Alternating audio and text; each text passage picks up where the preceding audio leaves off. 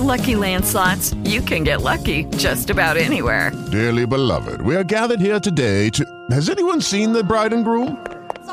Sorry, we're here. We were getting lucky in the limo and we lost track of time. No, Lucky Land Casino, with cash prizes that add up quicker than a guest registry. In that case, I pronounce you lucky. Play for free at LuckyLandSlots.com. Daily bonuses are waiting. No purchase necessary. Void where prohibited by law. 18+. Terms and conditions apply. See website for details. Welcome, everyone, to a new edition of BAMS Radio here on this Sunday evening. I am your host, Drew DeArmond, along with my usual cohorts, my co-host, Thomas Watts, the Wizard from the port city of Mobile, keeping us on the air, doing a great job producing and coming up with some numbers and analytics, as always, for each matchup. We're going to take a look back at the beatdown in Bryant-Denny as Alabama slaughtered Ole Miss. Really, the game wasn't as close as the score indicated after everyone, Chris Doering especially, shouted from the rooftops all week about how Ole Miss was going to beat Alabama.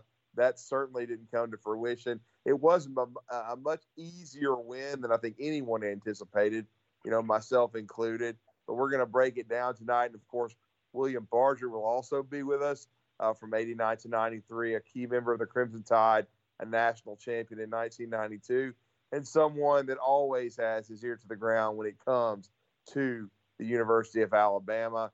And we're going to start breaking it down. I'll just tell both of you guys, especially you, William, I enjoyed my popcorn after the game started. I don't know that Lane Kiffin did very much, though. Well, I waited 24 hours. I didn't have any yesterday, but as soon as we hang up, I'm walking into the movie theater to watch the Sopranos movie, so I'll enjoy mine this evening. Yeah, and I thought about you because one of my favorite stories you ever told was when you were playing one of the greatest mob movies, and I still think it's the best mob movie of all time. Goodfellas came out, and you guys went to watch that as a team. So that I always remember that. And Goodfellas is one of my favorite movies, and I did watch The Sopranos, and I don't blame you for going to that movie, William. I wouldn't mind seeing that myself. Yeah, the Goodfellas one is actually a good memory from a Friday night movie before a game. It was suffering through all the Jean-Claude Van Damme, Steven Seagal, C-level, ass whoopings that we had to go watch to try and get us motivated. Yeah, I hear you. Well, speaking of getting motivated, I think Alabama was certainly motivated, William. They had remembered for the year before, the defense was shredded by Ole Miss. They rushed for, over 250 yards. I think it was 268. Well, yesterday they didn't even, reach 100 yards. Alabama completely shutting the run down against Lane Kiffin's offense. Matt Corral, for a quarterback that didn't have a running game, still played pretty well. He's a good player. There's no doubt about that. Had a high completion percentage, threw for 200 yards. He ran for a touchdown. But Alabama, was able to basically do a nice job of containing their offense, not giving up the explosive plays we saw a year ago. And the key is, I thought going in, I remember last week I was adamant about this. I thought the key was for Alabama to slow down the run. I didn't think they would completely shut it down the way they did, but once they slowed the run down, it made things very, very difficult for that offensive line of the Rebels. No, Drew, and I think actually they, not to take a negative angle here, but they actually probably could have done a much better job than they did had they tackled a little bit better. I mean, they were in position to make a lot more tackles for losses and, a juke here, a jive there, a miss here, a miss there. And that running stat for Ole Miss would have been uglier than it ended up being. But, I thought it was a good team win. As ugly as it was, especially in the first half, it could have been uglier with some better execution at certain times and in certain areas. Learned something new yesterday. I didn't realize that if you lowered your helmet and hit somebody in the shoulder pad these days, it was targeting. I can't remember what I threw across the room, but it might have been the remote. Yeah. I thought it was a good game. I was a little bit surprised, and I got to, tip my hat to Matt Corral. He certainly didn't, contribute to Ole Miss losing that football game. He kept his composure and, didn't make any turnovers. And I got to give the young man credit for that. It was, the fact that Alabama was just that much better on both sides of the line of scrimmage, than Ole Miss was. I even looked up one time and saw number 79, Chris Owens, pin somebody to the ground and kind of shake them like a rag doll and give them the business. So that was a positive step in itself. Yeah, it was 21-29 for Corral, 213, and he did throw the late touchdown pass after Larry and Curley called the garbage, pass interference penalty on Josh Jobe on what looked like an overthrow, which would have turned the ball over on downs. But certainly, you're right. Matt Corral also rushing for one. He did, compete very well in the game. And then they did hold Ole Miss 34 carries, 78 yards, 2.3 yards per rush. So really shut them down. And nobody from Ole Miss made an explosive play as a receiver either. So that was an outstanding job. The secondary, William, I do agree they did miss some tackles at times, and it's always frustrating. But I thought they did a better job of covering yesterday than they had been doing and tackling. I thought DeMarco Helms played much better. He was at least in position and didn't, miss a lot of tackles. I thought Malachi Moore one time took a bad angle and cost them, kind of a first down. But I didn't think there was as much of that. So that's at least encouraging to a degree. We did see the inside linebackers get misaligned some. But Toa made a big fourth down play on that option that Lane Kiffin. I still can't believe Lane Kiffin went for that one, William. I know he talks about analytics and everything and 4th and 4 or less. And it was 4th and 2, though, inside your own 30. To me, in a big game like that, you don't take stupid chances like that. I didn't think Lane coached a very smart game. No, he did, and I'm sure that's one that he probably wishes from the pregame interview till the final whistle that he could have a do-over on. And I wasn't picking on the secondary as far as missing tackles. I thought it was at every level.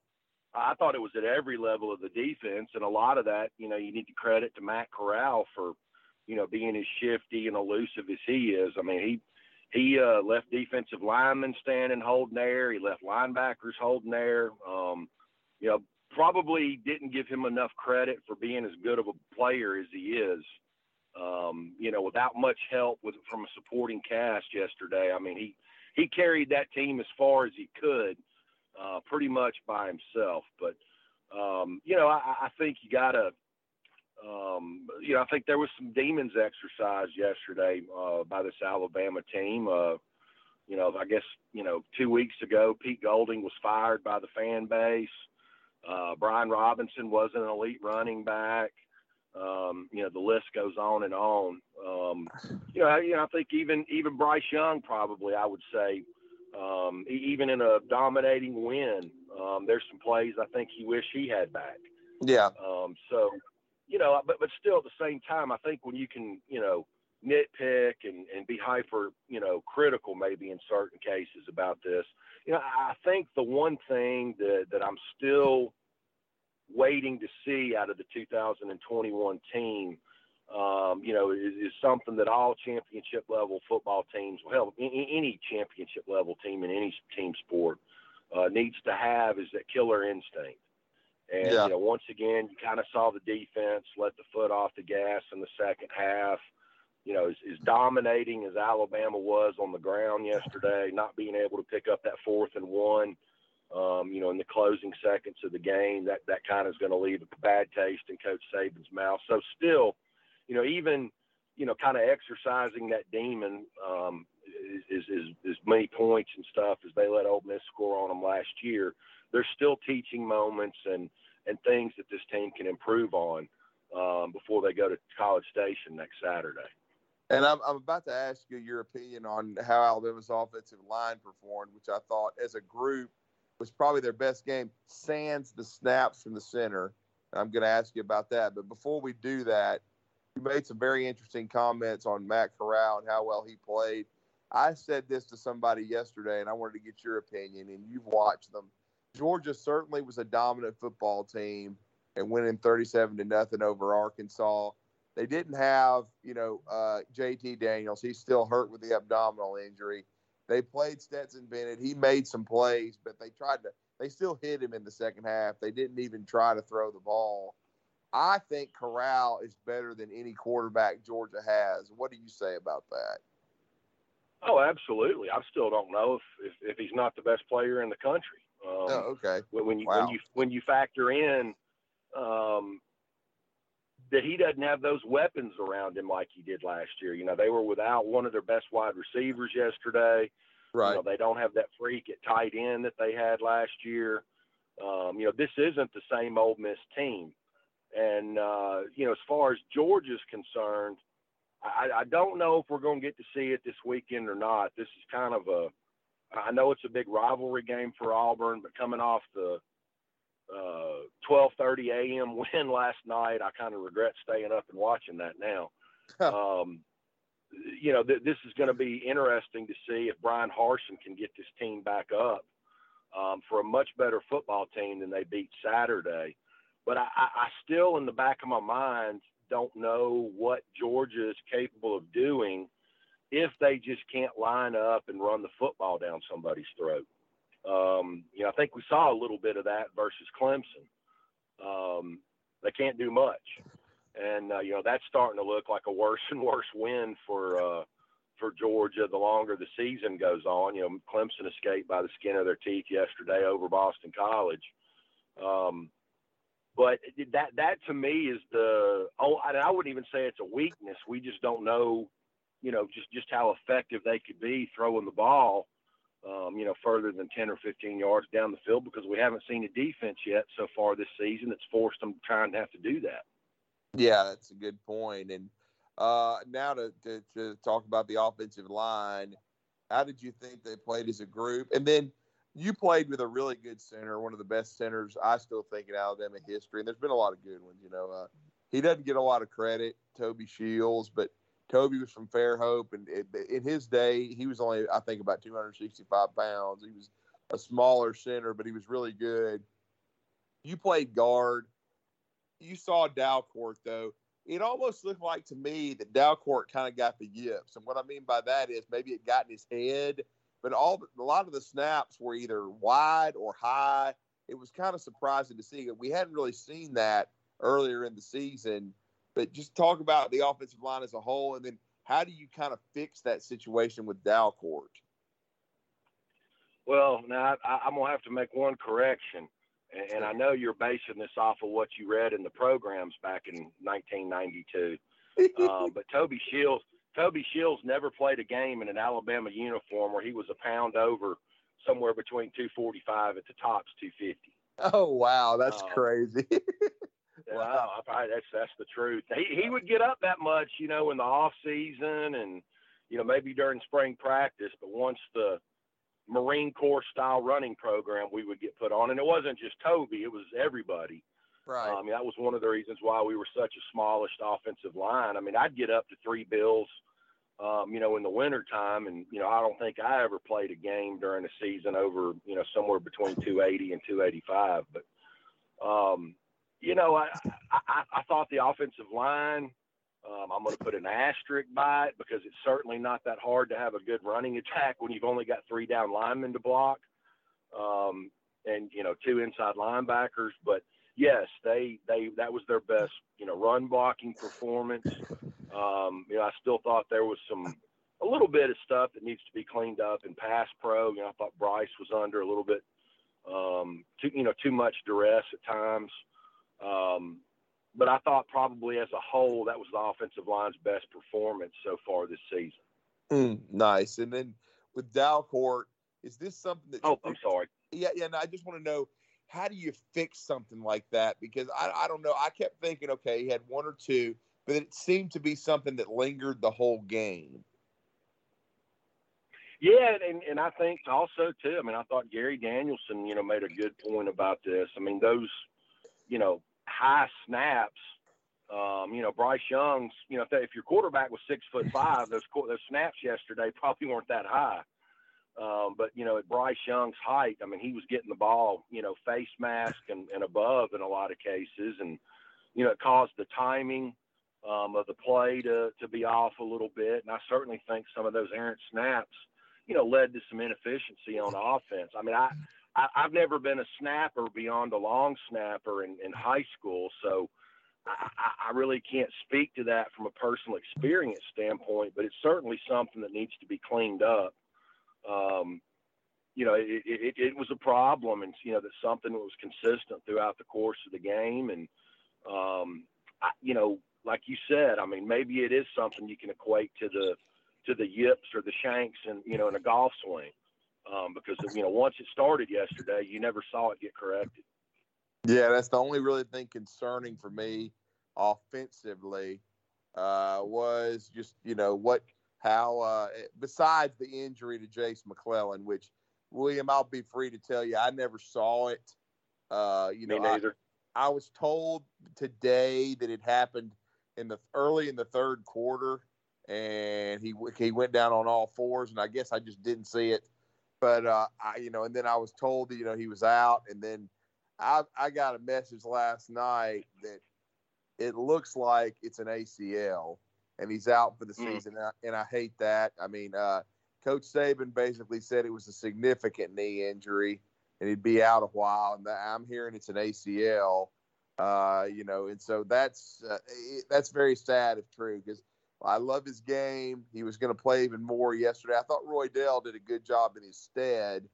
But one of the things that I like that Bill O'Brien added in this game, William, that I think Ole Miss had a hard time dealing with, is that split backfield with Jase and Brian Robinson together. Now it'll be, I guess, Brian Robinson and Roy Dell Williams. Yeah, and there again, I think yesterday was probably Bill O'Brien's best performance as the Alabama offensive coordinator in 2021. Thought he really called a good game, was very creative. I mean, when something was working, he stayed with it. You saw, them get Billingsley more involved in the passing game. But, yeah, I thought he was very creative in the running game.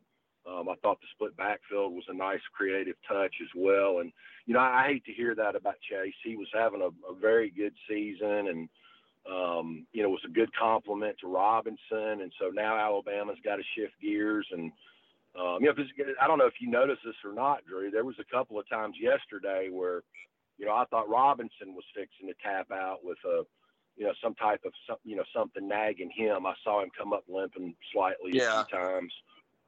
So, they need to, get everybody healthy. And, now we're just going to have to see. I mean, they're getting a little bit thin in a running back room, a month ago that was overcrowded. Now all of a sudden it's getting a little bit thin, especially with Cameron Wheaton being unavailable. Yeah, Kamar Wheaton's getting a boot. Well, it's some sort of foot ankle issue. He's not healthy right now. And that just goes to show you, William, back in the spring they had 7 running backs, and everybody's like, what are you going to do with all these backs? Well, Kyle Egbers transfers, Keelan Robinson transfers, and then you get a couple of them hurt. Now you're down to 3. So you can lose them quickly. So they don't need any more injuries there. Certainly Brian's going to need to rest up this week and try to – he took a physical pounding, 36 carries, 171 yards. He's the Walter Camp Player of the Week, which is significant, no doubt about that. That's a huge honor for him, but the best game of his career. Actually, it's amazing, the first 100-yard game of Brian Robinson's career. So he scores 4 TDs and helps Alabama in this route. But I wanted to bring in Thomas Watts. Thomas, William and I have been kind of breaking down what we saw offensively. We've talked a little bit about defensively, what we saw out of Alabama. Wanted to get your thoughts on this win, because I know as we all predicted last week, nobody kind of saw this kind of beat down coming. This was a good all around performance. Absolutely, and I really thought that Ole Miss was going to be able to go up and down the field, and frankly, it looked like they were getting close to being able to do that, if not for that first 4th down. That one to me was very defensible. Honestly, the one deep in Ole Miss territory was insane. At that point, you absolutely just lost whatever. I didn't even understand what Kiffin was going for with that. But overall, in terms of Alabama, you see a team getting a little bit better. What happened last year in week 3? Ole Miss happened. What happened this year in week 3? Florida happened. The team has gotten better in the 2 weeks since, really dominating Southern Miss when it mattered, and doing the same to an Ole Miss team that's pretty good. We're going to get a lot better sense of where Ole Miss is as a program this week, because after a very physical contest against a very good Alabama team, now they get to have fun with Arkansas. And Arkansas is going to be smarting after the beatdown that Georgia put on them. So, we're going to see how good that win looks this time, when we record the show next week. But in terms of Alabama, just get you what do you want to see if you're an Alabama fan? A little bit better every week. I think Alabama was a little bit better. I think the thing on offense that deserves the biggest spotlight is the notion that Alabama can change their pitch. And if you look at that Florida game, a lot of what Alabama did was what's called the extended run game. You do the little screens, do the flares, et cetera, et cetera. And there's nothing wrong with that. That's a staple in most offenses. But the idea of line up and continuously punch you in the face is a completely different offensive philosophy than spread a defense out, stress them, and let playmakers make plays in space. The Alabama offense was able to do that. And, that's something that Alabama can take and really have confidence in moving forward. Jaleel Billingsley, that guy getting out of the doghouse has fixed so many problems for this Alabama offense. It's kind of insane to consider. Alabama's 12 personnel is absolutely lethal now. And, that again, confidence, a little bit better than the week before.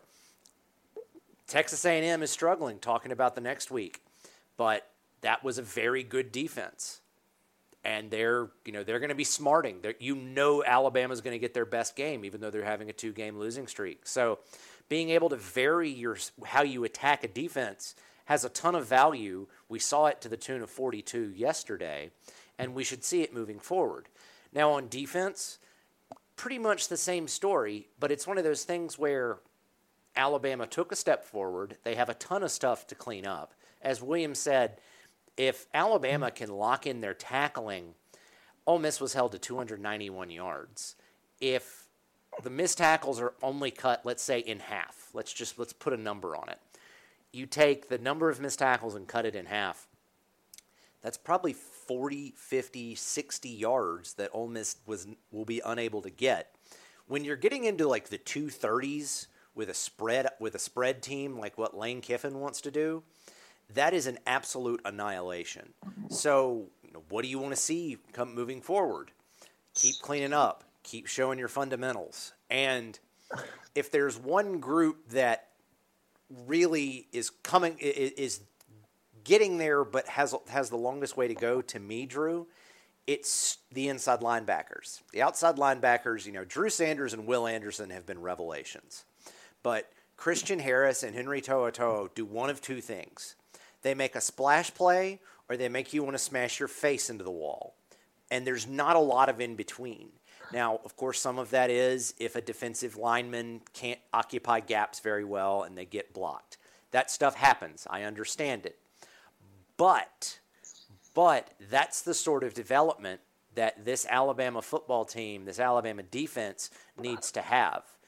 The ingredients are still there for this Alabama defense to be very, very good.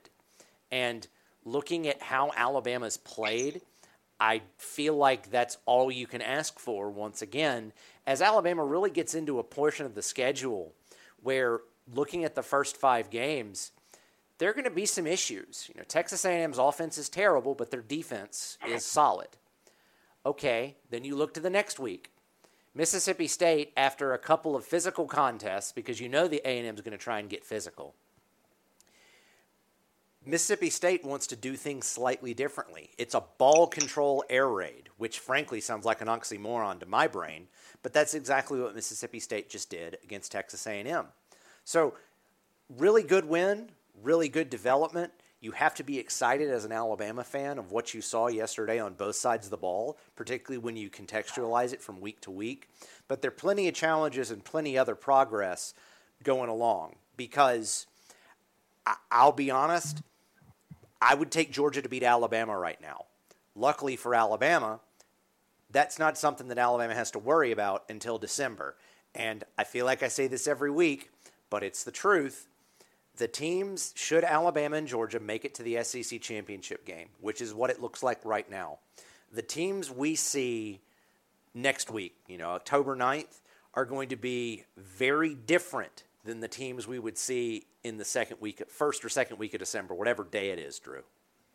Yeah, but I will say this, another positive thing, William, and we should have broached this already, but I did think they cut down on the penalties. They only had 5 penalties for 52 yards. One of them was a bullshit call at the end. So I thought that overall they looked more disciplined in this game against Ole Miss, and they're going to have to be because I understand this A&M team's overrated, okay? I thought they were all year. Without Haynes King, it really hurts them from the quarterback spot. Calzada doesn't look like he's ready for prime time. But they do have a good running attack, even though I think their O-line is suspect. They're going to have to contain Isaiah Spiller, who's hurt them a little bit. But if they can contain the run like they did against Ole Miss, and quite frankly, I think Ole Miss has a better running game than A&M, then Alabama should win this game comfortably in College Station. But I thought it was encouraging that they cut down on the penalties. Well, if I'm going to come on here and talk good about him, I'm going to get on his ass when he does bad. Let's don't forget about my man JoJo taking off like he was, at a mystery hand clap, taking off like he was the only one on the field being timed in the 40-yard dash yesterday. That was funny. I've never seen one of those, William. You don't see many wide receivers that don't know the snap count or whatever and just take off in a straight line for 10 yards.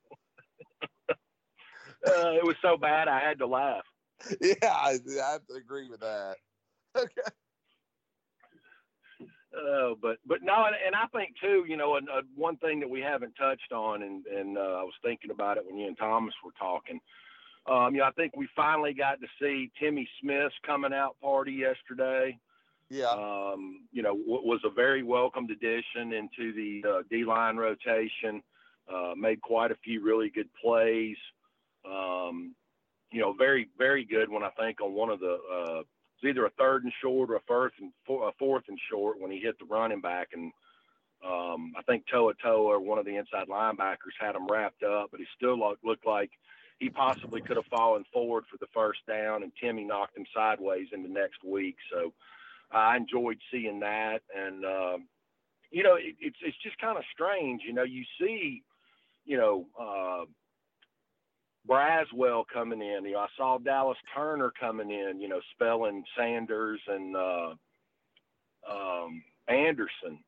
Had a little hiccup there when Anderson pulled up gimpy one time that made me skip a heartbeat. But man, like Thomas said, man, I mean, Sanders and Anderson are both the real deal. I mean, they're everywhere, running around out there, high motor guys that just hustle and just a fun, position group to watch. I mean, and it's not like you have to pay close attention. I mean, they're involved all the time. I think Will, now has maybe 11 tackles for loss, which is probably going to put him at the number 1 tackles for loss guy in the country. I know he was tied for first place going into yesterday. I can't remember with who, but another really good performance from him. And it's just kind of interesting to watch. I would have said this time last year, that I would never want to see that guy, line up in a 3 technique, pass rushing over an offensive guard in confined space. But man, that guy has such long arms. He's so explosive and quick and plays with such great leverage. I'd almost like to see it happen now just to see what he could do with it. Just to hop in, ahead, Will Thomas. Anderson is currently the statistical leader with 11 tackles for loss. He's a half a tackle ahead of Javon Solomon from Troy. So the state of Alabama has that on lockdown for now. We'll see. Well, and I don't know if you guys watched Lane Kiffin's press conference, but I had to go and watch it. And he basically said that he wished 31 would just go pro and be the first pick in the draft. But unfortunately, he can't because he's a sophomore.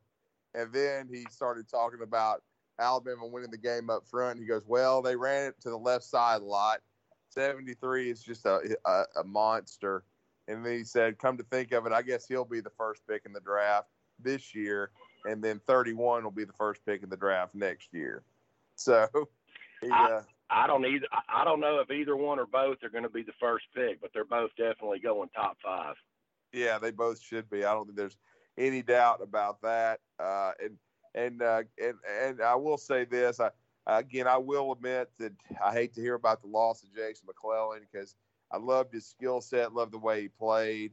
I am going to be anxious to see Roy Dell, to expand his role. He played well against Southern Mississippi, got 100 yards, and he's quick. He can catch the ball as well.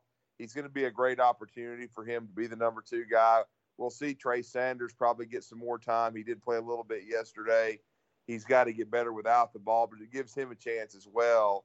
And as you said, William, I do think B-Rob is still somewhat banged up, so it'll be interesting to see how much those other 2 backs play against Texas A&M. Alabama's an early 17.5-point favorite now over the Aggies due to their struggles in the last couple of games. I still think it's going to be a somewhat difficult game, but I think it's one that they should put away in the second half because I just don't – the Aggies' offense doesn't scare me at all, and I think if Alabama has their minds right on defense, they can slow them down. And then I do think this A&M defense is good, but it can be had. But it'll be a good test for the front, William, because A&M does have some talented front 7 guys. And so I'll be interested to see how Alabama's offensive line plays in this game. Well, man, let them put 45 out there and let him channel his inner Mike Allstott. Yeah. If they need some help at running back. I wish that guy got more involved anyway. Yeah, somebody asked me who would be the 4th back, and I said, well, really, I don't know. That'd be a great question. I know they've got some walk-ons in the program. And then Kamar Wheaton, we've already mentioned, I don't think he's healthy enough to he's not going to be out there right now, even though he's explosive and he's talented. I don't know. Someone asked me if he was out for the season. I don't know that for a fact yet. I mean, probably need to do some checking on that, especially now. I was just thinking he would obviously redshirt because of the depth at the position. But as we said, now Jase McClellan likely lost for the season. So now you don't have 4 backs. You've got 3, and you would have 4 with Kamar. But we'll just have to see, what happens and if Kamar can get healthy, down the road. No doubt about that. But now it's going to be interesting. Bryce Young, some think the favorite for the Heisman. He played a very solid game yesterday. Had one ball he'd like to have back on the goal line. You don't want to throw a pick there, even though it ended up being like a punt, and Alabama did get the stop this time and was able to force the punt from Ole Miss, though it was a great punt. But I guess the one other concern for Alabama coming out of this game, James Burnap, he didn't have to punt a lot, but when he did, it was a shorter one, though it was at the 21-yard line. So there may be a little bit of concern about him as a punter thus far, but we'll just have to wait and see. Luckily, this Alabama team hasn't been punting a whole lot, and I don't know if they'll have to punt a whole lot against Texas A&M. I will ask you this, William. I know Alabama was locked in for Ole Miss because of what happened a year ago. They've dominated this Texas A&M series since losing that one game in 2012 to Johnny Manziel at Bryant-Denny Stadium.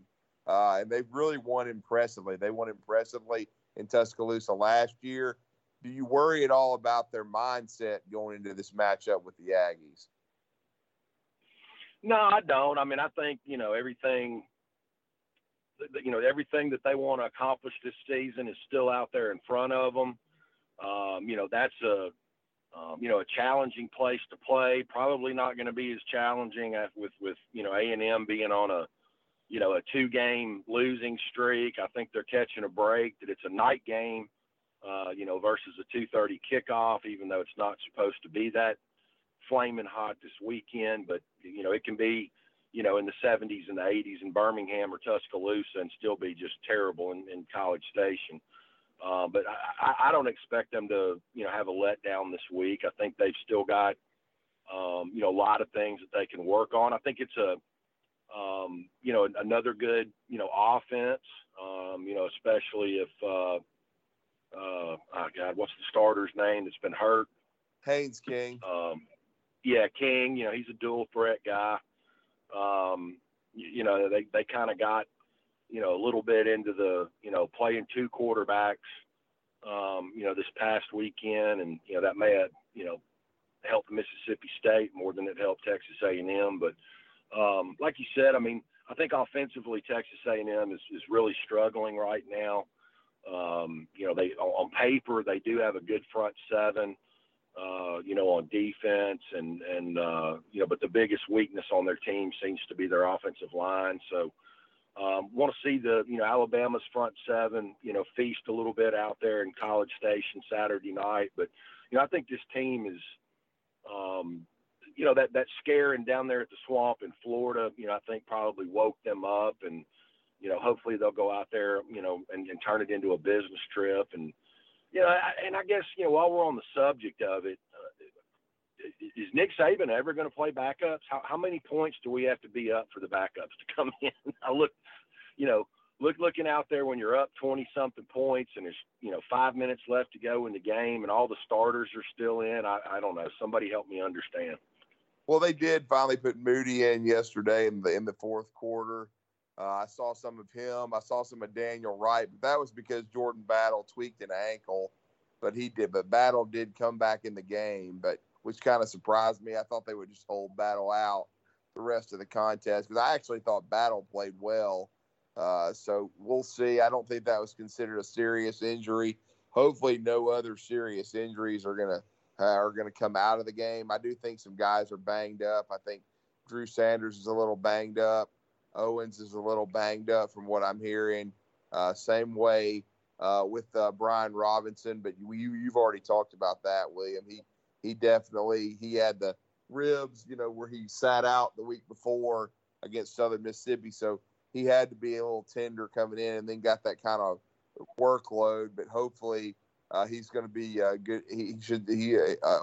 I know he'll have a week of practice, but I'm sure they'll probably lighten his load, and hopefully he'll be fresh enough for A&M. We'll see about that. But Thomas, I know you watched a little bit of A&M as well. It looks like Haynes King won't play in that game. He didn't play yesterday.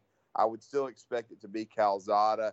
He has a strong arm, but his accuracy has come and gone. He's a little bit streaky and inconsistent, so we'll have to see. I still think the biggest key for Alabama is to slow down Isaiah Spiller, who's a quality running back. But, Thomas, what are your thoughts on the A&M matchup?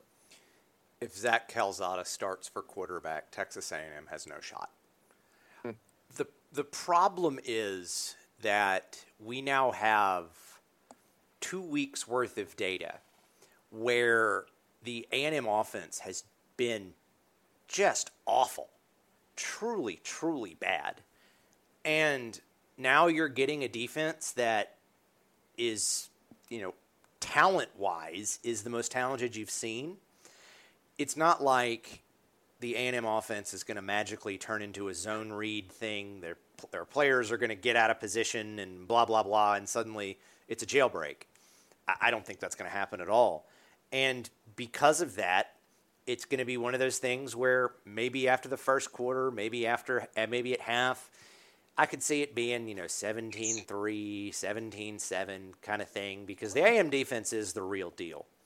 But they're going to be on the field for so long that they're going to end up breaking down. And that, and that's the ideal case where Alabama doesn't get like a Jamison Williams over-the-top shot. Because the one thing you would love to see develop in this offense, Bryce Young's short to intermediate passing accuracy is absolutely unbelievable. if he misses, he's not missing badly. And that's only a couple of plays a game, a couple of passes a game. But on the long stuff, he's really struggling. Like the timing hasn't come together. But in a situation like if Jamison Williams blows the top off the defense and Alabama gets a quick strike explosive, it could get out of hand really, really fast because A&M has no chance whatsoever to get in a track meet with this Alabama team. And one of the things that I'm really interested in seeing is how good does this Alabama defense look against extremely, extremely baby Georgia. Georgia's going to do a few more spready type things than A&M does, and that's fine. But A&M is it's a pro-style attack, and what has Georgia done on offense? They've been so dominant that they've just run straight into the teeth of the defense. If we come in, we're recording our show next Sunday, and Texas A&M has 150, 200 yards rushing, I'm going to be throwing stuff because that is absolutely unacceptable. There is no reason for A&M to push over 250 total yards in this game. I think their offense is that bad. Now, I'll defend Alabama if they get into the 270s with a 70-yard explosive play. But overall, I expect this Alabama team to still be dominant. But the game itself is going to flow differently because the A&M here's the best way to put it. As good as Ole Miss's offense was, A&M's offense is that bad. In a similar vein, as bad as the Ole Miss defense is, the Texas A&M defense is that good. So I think it's going to be just, can Alabama keep changing their pitch on offense? And can they take an overmatched offense that, frankly, is straight out of, 1995 with an occasional RPO in it and just completely kill it? If that happens, you have to feel real happy as an Alabama fan to get a win on the road in the SEC, which has been very difficult in most cases, and to get a win on the road in the SEC against a very, very baby Georgia type of attack, Drew. Yeah, it's going to be interesting. I do think my feel for the game, I nearly had Alabama's point total right. I had them, they scored 42. I had them with 45. I've got it being about a 34, 17, 34, 14 type game over the Texas A&M Aggies. I just think that Alabama should be able to contain their offense. And then while I think I do respect the Aggies front, DeMarvin Leal's obviously a freaky guy. They've got McKinley Jackson. I mean, their salary cap on defense is probably the highest in the SEC over Georgia and LSU with all the money they've spent in recruiting, just to be as frank as I can be. But, McKinley Jackson's on that D-line. So they've got some guys. So Alabama's going to have to play well on the O-line to move the ball consistently. I do think Bryce gives them a great chance to do that. They're going to have to protect Bryce, of course, first and foremost. And then I think the backs should be able to, have some success. You made a good point, Thomas, about hopefully them being on the field quite a bit. And if Alabama can get some turnovers and some 3-and-outs from the A&M offense, make that defense stay out there and have to compete all game long. And I think Alabama can wear them down. And they've been able to throw it on their secondary in the past. And Trayshawn Holden got in the game late yesterday, made a nice catch and first down. So, and I love the two tight ends. Jaleel is now a bigger part of the offense. He and Latu were great yesterday. You and William have already mentioned that. I just think it's a chance for Alabama to make some hay without a doubt and get a nice road win. William, I know you've got a commitment coming up in a few minutes. As we wrap it up here, before you go, just what's kind of your feel for the A&M game? I know it's a big spread, 17.5. How do you kind of see that matchup in College Station on Saturday night? I'm kind of along your line of thought, Drew. I see it about 38-14. And going back to something that y'all were both talking about a minute ago, I certainly think that, DJ Durkin sticking with a three-man front for the whole game versus Alabama was probably the worst coaching I saw yesterday. 1B was over in Athens, Georgia, about halfway through the second quarter. I told a buddy of mine, just turn this game off. Let's watch some Michigan, Wisconsin. For some reason, this idiot, Barry Odom, thinks he's going to slow Georgia's running game down with a three-man front. There's no sense watching this game anymore. Yeah, you really can't stop the run with the three-man front. And let me go ahead, Thomas. There's some schematic reasons for why both of those defenses run three-man fronts. The 3-3-5 or the 3-2-6, depending on what the personnel groupings are it's trying to stop, that defense is really, really good at stopping spread teams. I mean, Nick Saban even said it in his post-game press conference yesterday. We didn't really want to just run up and punch him in the face, but we knew it would work because of the defensive alignment. The three-man front is great because ideally it can take explosive teams and make them drive. You can't throw an 80-yard touchdown pass on a drop 8 defense. You have to get 5 yards here, 7 yards there, et cetera, et cetera. The thing that breaks everything is exactly what William was just saying. You can't go heavy to match the physicality of an Alabama offensive line, of a Georgia offensive line. And what pitch change do you have? Sure, you might be able to get a four-man front, but the whole point of your defense is, keep everything in front of you and force the offense to be efficient enough to just keep getting first downs. And that's awesome when you have explosive but inefficient offense. What Alabama and Georgia were able to do against essentially variations on a theme in terms of how they want to defend opposing offenses with the 3-3-5 or the 3-2-6 again. Alabama and Georgia were able to be like, cool, you want us to drive the length of the field, averaging, 3, 4, 5 yards of play, have a 7-yard explosive, et cetera, et cetera. Alabama and Georgia are comfortable doing that. Not a lot of programs in the country are going to be as wild about that because we talked about this with Ole Miss, and I'll get back. I'll kick it back to you soon. I promise. What is Ole Miss's game predicated on? RPO run plays. Run the ball, hit the RPOs, either pound the slant or take a deep shot. Well, that's a kind of a bender. That's kind of that's an explosive or nothing defense. What happened? Their offense, excuse me. What happened yesterday?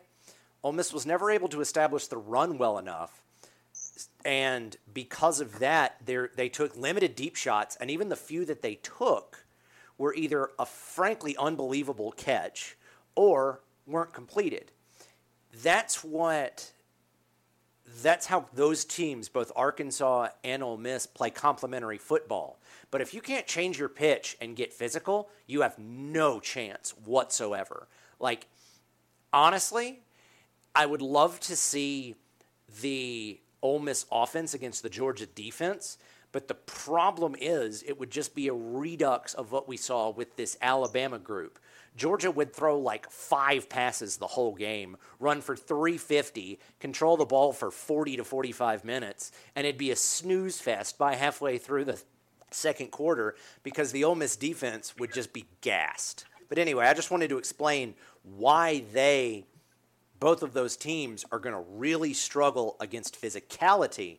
But honestly, when they play each other, that I would take the under in that game, because both of those defenses are really built to hurt the other offense.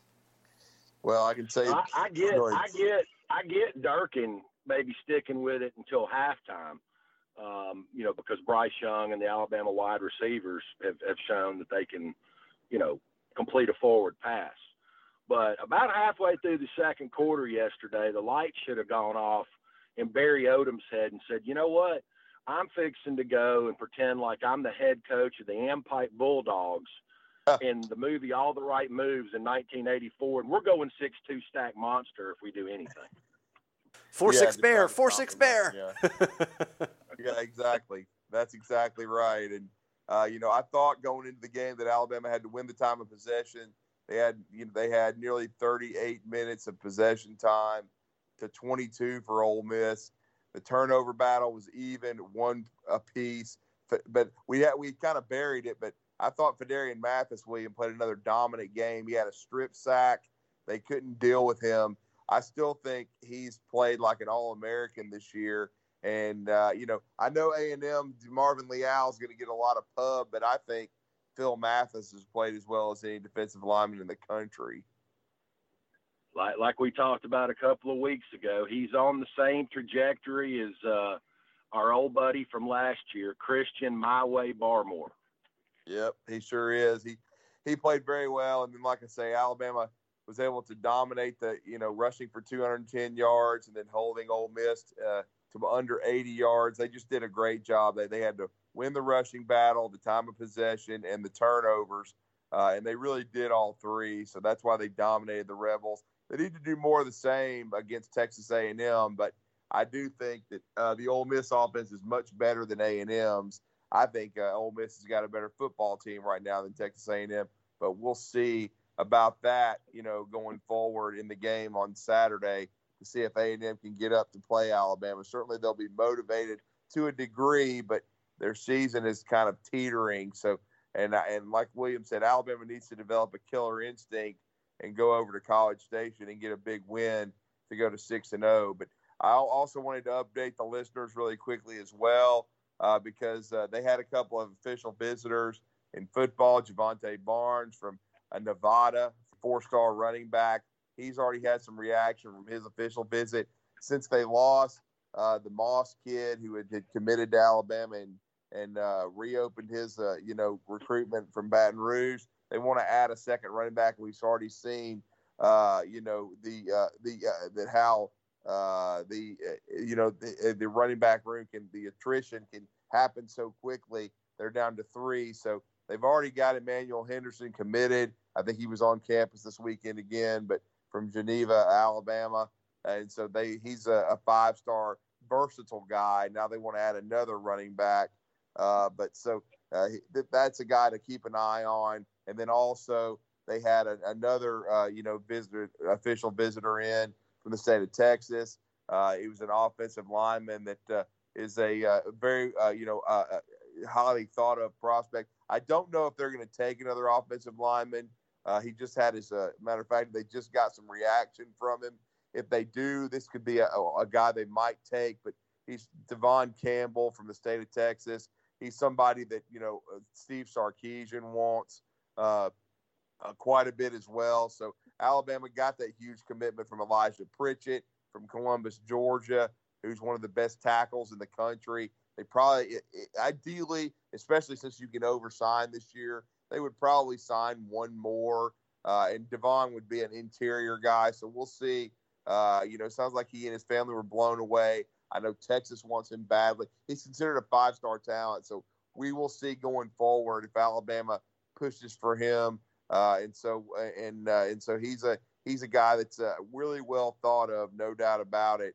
In the country. He's from Arlington, Texas, Bowie High School. So we will follow Devon Campbell going forward. And then there was 2 official visitors in basketball with Jaden Bradley, who committed to Alabama just a few days ago, the top point guard in the country. Nate Oates and his staff continue to do such an amazing job of recruiting. They had led for this kid for much of the process. Arizona made a late push, and then Alabama closed the deal. Brian Hodgson had a relationship with him dating back to his days of prep in North Carolina, knew he and the family very well. So Jaden Bradley committing to Alabama. He and Jerace Walker, his 5-star teammate from IMG Academy, a power forward, a 6'8" young man, are on an official visit this weekend. Alabama trying to outmaneuver Houston for Jerace, and also still trying to bring in 5-star small forward Brandon Miller from Cane Ridge, Tennessee. So Alabama could potentially sign 3 5-stars in this recruiting class. And then keep an eye on another combo guard, Rylan Griffin from Richardson, Texas. So, and Kamani Hamilton as well, a power forward or a combo forward from Mississippi. So Nate Oates and his staff are really doing a nice job of recruiting. I think they've got a chance to sign another top 10 national class, which would be huge for Alabama basketball, which is going to be here before we know it. It's really less than a month and a half away before the Crimson Tide and NATOs try to defend their SEC regular season and tournament titles. So looking forward to that, no question about it. And we'll continue to keep our ears to the ground on recruiting and what we hear. But certainly Pritchett is an outstanding prospect, a great get for Alabama. And they may end up adding the number 1 tight end in the country, Jaleel Skinner from IMG Academy. He moved up his decision date to this Friday, October the 8th. And Alabama is thought right now to have the edge after Florida State, who finally did beat somebody. But Florida State's had a lot of issues under Mike Norvell. They've only won 1 game this year. And so I think the prime competition for Jaleel Skinner was Florida State. And I think Alabama could get some more good recruiting news at the end of this next week. And we'll talk about that next Sunday after Alabama takes on Texas A&M in College Station. So we all like Alabama big in this contest. Thomas, I guess I'll bring you back in to finish the show, but William and I are on the same wavelength as far as score prediction. What's your feel for the A&M matchup? I'm in the same ballpark as you guys. I'll go 41-20. I think A&M will be able to do some things in garbage time, which will piss Nick Saban off. But at the end of the day, it doesn't really matter. Alabama's going to roll.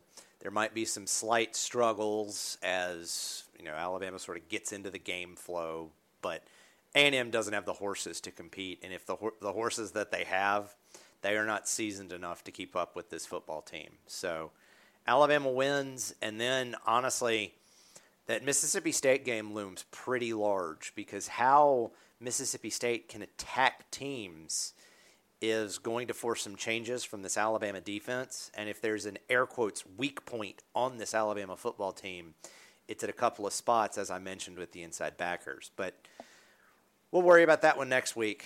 Alabama rolls against Texas A&M. Well, William, enjoy I know you're about to go see a movie. It's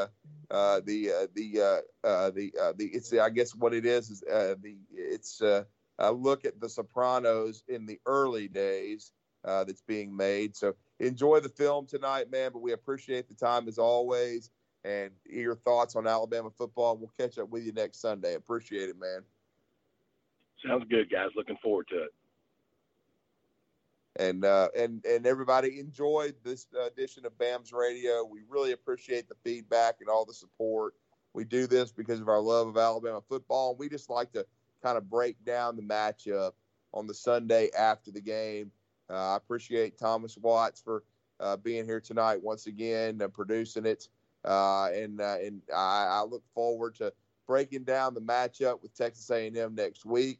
I think it's lost a little bit of its luster, but it's still a challenging one because A&M has a pretty good defense. I don't think it's near Georgia's class, but they do have some talent on their front. And so it'll be an interesting one for Alabama's offensive line, the way they attack Texas A&M. And, of course, we want to see Bryce Young continue to grow and see the growth of the running back room as far as the changing roles for Roydell Williams and Trey Sanders. What are they going to do with more extended playing time? But, I appreciate Thomas for what he does each week. We appreciate all you guys giving us some the support and, again, the feedback. And we'll continue to bring you BAMS Radio. I hope everybody enjoyed this episode. We should have some more recruiting news for you next week and a full breakdown of Texas A&M. But good night, everybody, and roll Tide. With the Lucky Land Slots, you can get lucky just about anywhere. This is your captain speaking. We've got clear runway and the weather's fine, but we're just going to circle up here a while and get lucky. No, nothing like that. It's just these cash prizes add up quick. So I suggest you sit back, keep your tray table upright, and start getting lucky. Play for free at LuckyLandSlots.com. Are you feeling lucky? No purchase necessary. Void where prohibited by law. 18+ terms and conditions apply. See website for details.